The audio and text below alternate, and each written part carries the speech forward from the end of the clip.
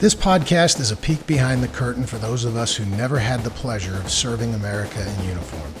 And we seek to highlight the pride, privilege, benefit, and sometimes sacrifice of that service that's unique to just 1% of the citizenry. While usually appreciated and often revered, their service is foreign to most, yet they represent threads woven into the very fabric of our culture. These are their stories. These are their demons. These are their lessons. This is the Carry the Load podcast. But what we do in the Marine Corps is we teach folks how to do bad things to bad people. And we are experts at training them to do that. Where we fail miserably is after that, or even before that, preparing yourself mentally. You know, shooting on targets that look like your enemy. You know, all that, while that does prepare them for the engagement they're going to face, what it doesn't do, it doesn't take them off the back end and tell them how to come out of that sympathetic response that they were in. And now's as good a time as any. You know, if we had to broach this topic, if we had a true suicide prevention program, then we would account for the emotional, the physiological responses that our Marines and sailors go through at time of crisis. And that crisis could be anything. It could be a phase of life issue. It could be a traumatic combat experience. It could be a childhood experience that is now resurfaced because of something that they recently experienced. It could be any of that. We don't teach them how to take themselves out of that stress response and into a parasympathetic rest, relax, recover response. We just don't do that. Okay, so what do you say to the guy that, or the traditionalist that says, listen, here's, okay, I get what you're saying, sir, but what you're doing is you're setting up an empathetic approach that is going to get in the way of being the trained killer ultimately. I will argue the point that if you have control of your mind and control of your stress response, you'll be a better killer. Snipers, some of the best trained, just precision fire at long distances. You know what they do? Mm-hmm. Breath work. Mm-hmm. They calm their breath, they calm their heart, then they squeeze the trigger.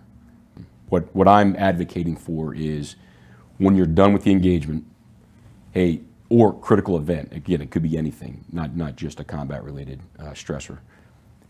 How do I get myself out of that stress response? And I do that via breath work and meditation. Is that being adopted in any way in the Marine Corps? I don't think so. I don't think so. Have you been given any challenges to trying to implement this? So for 25 years in the Marine Corps, I would finish every physical fitness session, PT session, with 8-count bodybuilders because I loved them. And we'd always do one more. I did it as a battalion commander, I did it as a platoon commander, and everywhere in between. And when my study changed and I realized the importance of mental health, mental fitness, and not necessarily physical fitness, I told my folks, I was like, hey, circle up for 8-count bodybuilders. And I was like, you know what? We're not doing that today. I was like, everybody sit down or lay down. And I walked them through 5 minutes of mindfulness and 5 minutes of breath work. And to see their faces when their eyes opened at the end was amazing. And that's how I finish every physical fitness session now. I'm arguing that if you train them that, there are those who are going to push back and say, you're going to create a level of empathy that actually precludes someone's ability to pull the trigger initially. I mean, I can see where someone would make that argument. I don't know if that's a good argument. I could understand that perspective, but I postulate that the fact that you're more in control of your emotions from pre-engagement, engagement, post-engagement, that you'll have a much better individual who can assimilate back into society easier because of the prep work, the mental and emotional prep work we've done on the front end of it. I'm going to say what I know other people are going to think on something like this, and I'm not necessarily thinking this, but it's a kindler, gentler Marine Corps. That's going to be the reaction to it. But you've experienced things that a lot of people, that's the word I'm looking for. You've experienced things a lot of people will not experience. You had 10 different deployments. What deployment, what activities in the deployment set the stage for you to be thinking along these lines? Wow. All of the actions, all of my experiences. But I will tell you the biggest one, perhaps, know your Marines, look out for their welfare. That's the leadership principle. But we always tie that to mission accomplishment.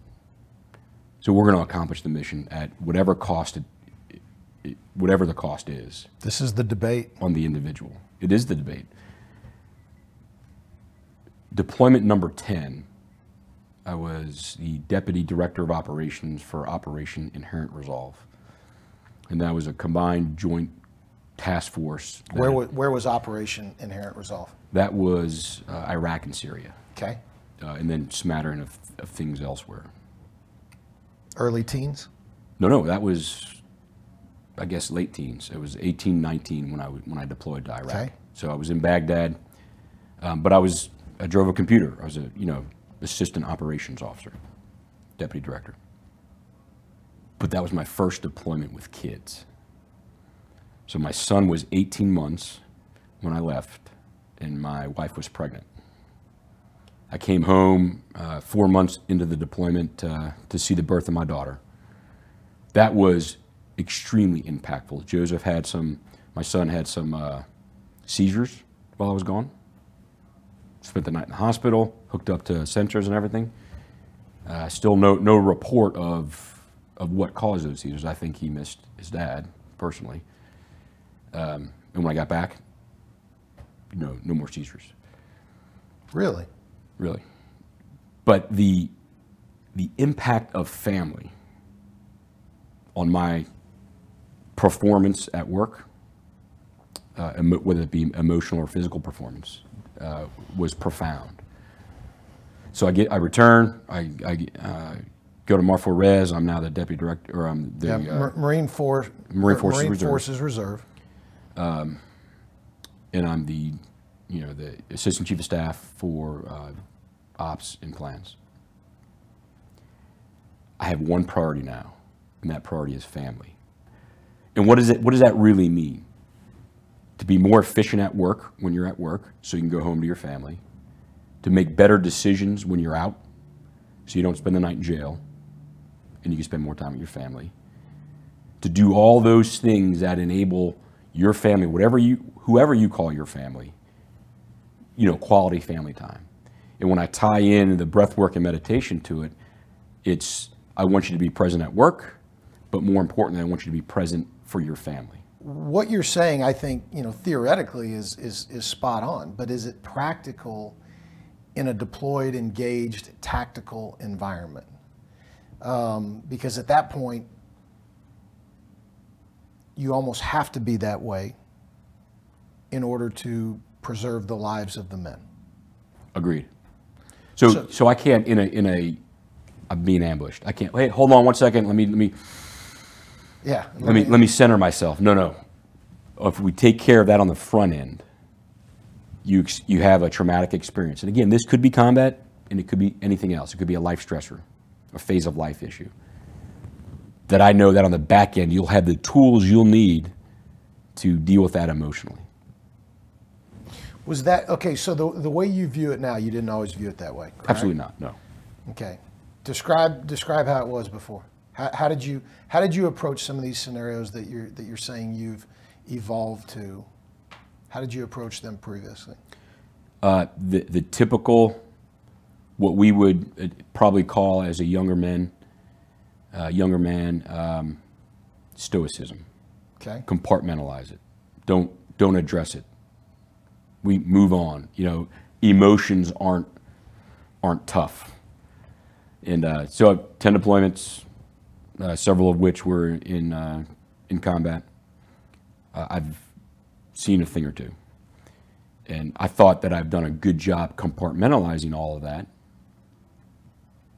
And in the Christmas of 21, I had a little incident at the house where a propane smoker ignited on me, engulfed me in a ball of fire.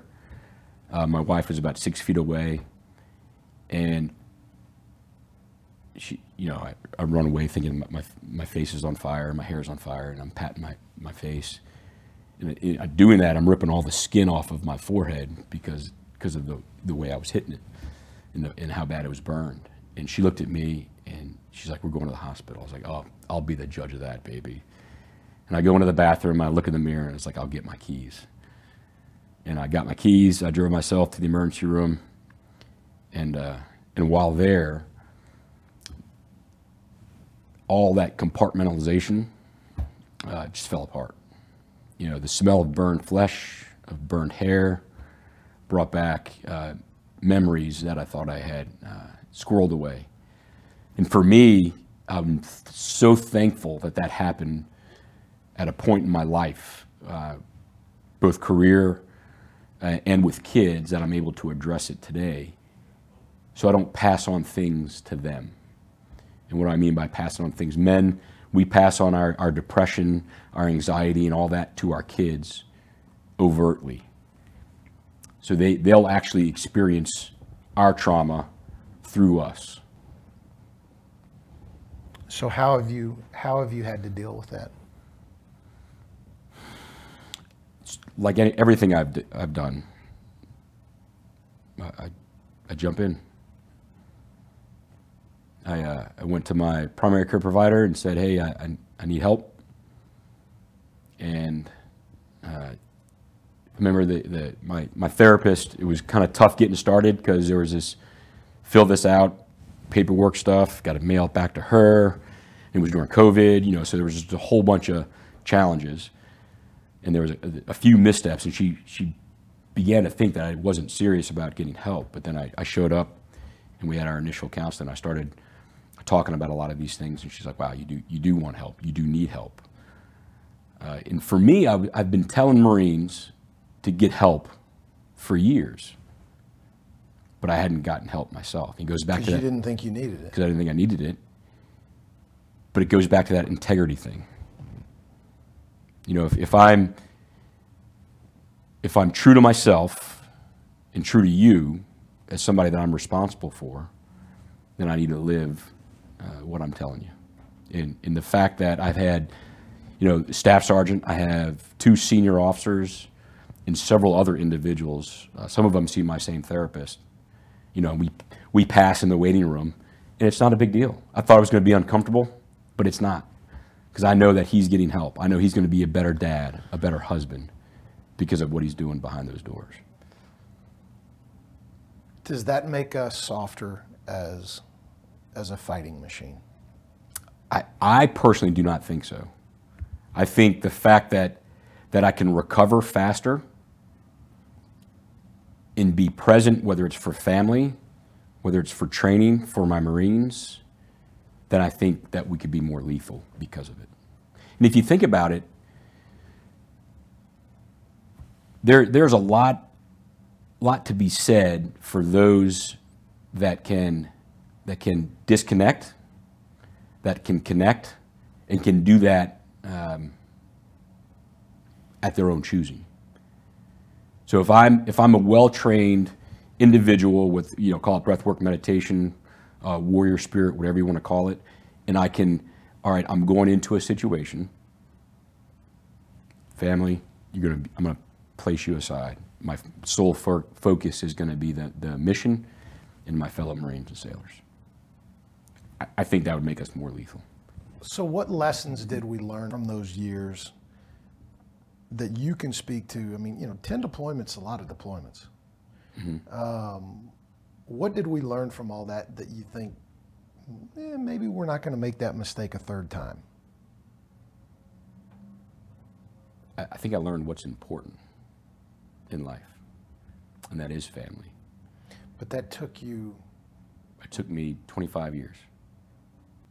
It's hard to have a family and do what you do.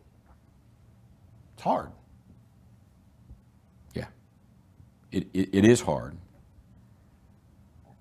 but I go back to that being present thing. If I'm present at work, I can be more efficient, I can be more lethal, and if I'm present at my family, then I can have a richer relationship with my wife and kids.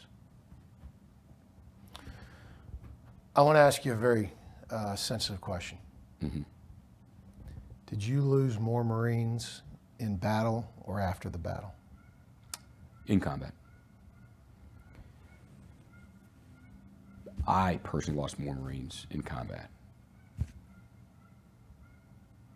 But we've lost a lot, and I've lost a lot. As a battalion commander, I had a sergeant blow his head off.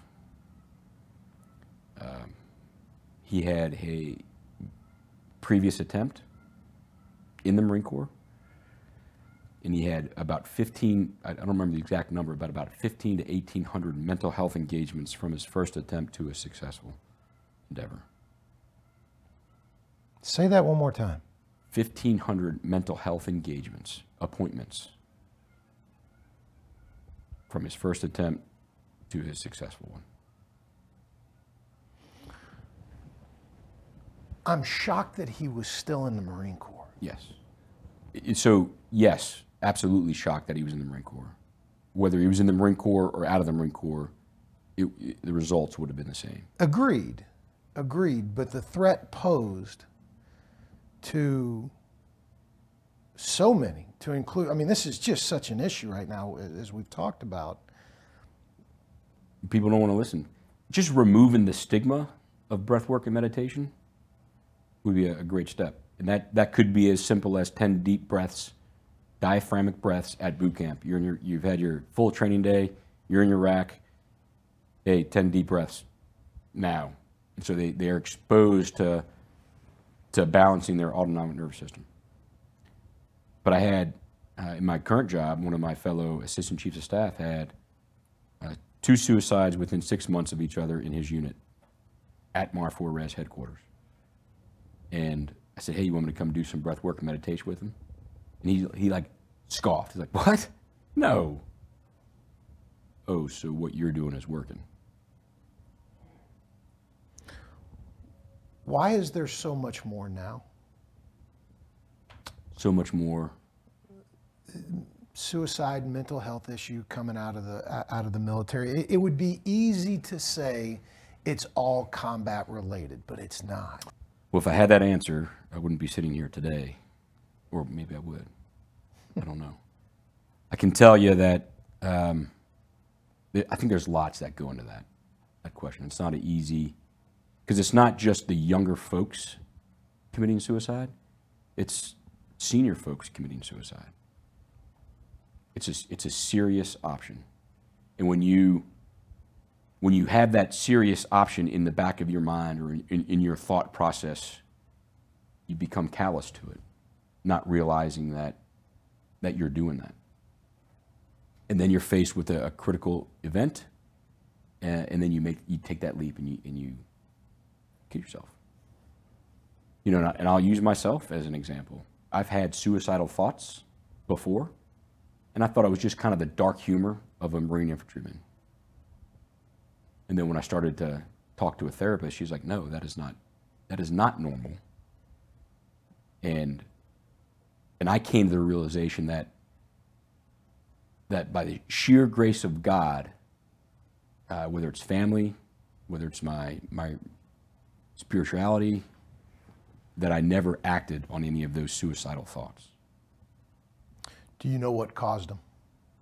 Yeah, a compilation of all of my experiences. You know, whether it's seeing that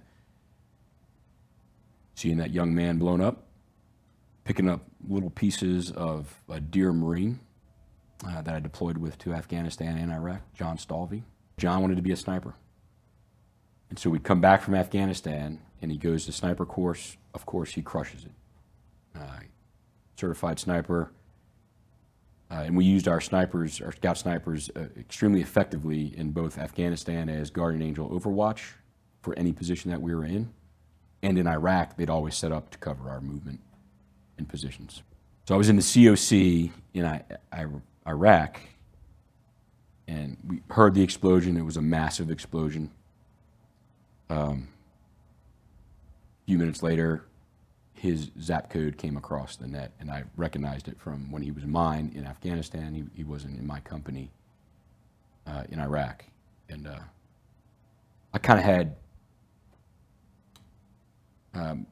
not carte blanche to do what I want on the battlefield, but then Lieutenant Colonel Alford said, you know, if I need to do something, do it, and hopped in my Humvee, drove out there. I was talking to the guys. He was in a Humvee with 3 others. Those 3 Marines walked away from that explosion. John absorbed the blast himself. And I saw a small body bag where they had collected up his parts and put them in there. I was like, did you get them all? And they said yes. And I looked down and I saw a piece of skin with some hair on it. And I said, no, you didn't. And I just knelt down and started sifting through the sand with my hands and picking pieces of him up and putting them in the body bag. And for me, you know, just a flood of emotions. I don't want any piece of him left out there for exploitation by the insurgents. If I was blown up, I'd want somebody to pick me all up, put me in a bag, and send me home. But he had such a kind heart. And I know that's a weird juxtaposition for a scout sniper, but I have a great picture of John and I on a seesaw with Afghan kids the year before. He had an impact, and it was massive because of our relationship that we shared. But I think all of them have an impact, and all of them take a toll. You know, that was the same deployment that we lost our friend Ray Mendoza. There's so many, Todd, there's so many. Alan B. Rao, just another amazing individual. You know, when you talk about carrying their load, Ray, Doug, and Alan, you know, their spouses have carried their load since they died, since they were killed. And as difficult as it might be for me, it does not even compare to what their spouses have had to endure, their kids have had to endure. There's a lot. But I think those that I mentioned today are certainly, I can't say at the top of my list. We had Josh O.C. when I was a battalion executive officer in Afghanistan, rather. I remember that day. We got the call. His last words, Staff Sergeant, I'm sorry. Because he got shot right above the